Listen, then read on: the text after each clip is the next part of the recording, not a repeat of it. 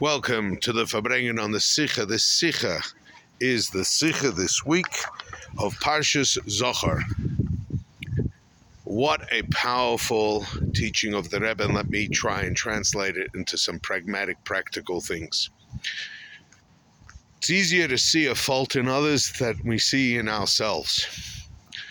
What is one of the biggest issues that Frum Yidden face is we are challenged that our leadership seemingly does not reflect the ethics and the conduct the Torah demands, specifically within Chabad.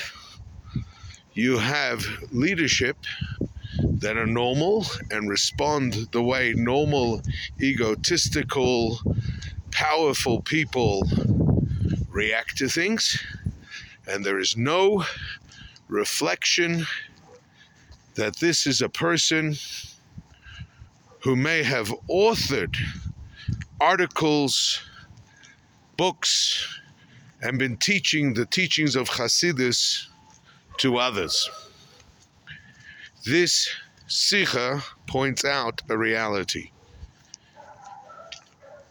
The name of Hashem is not going to be fixed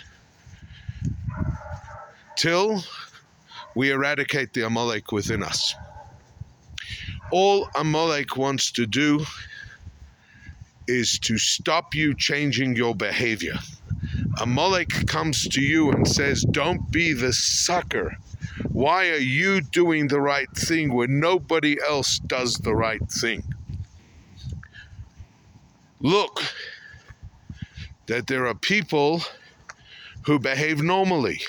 Why should you behave in a holy way?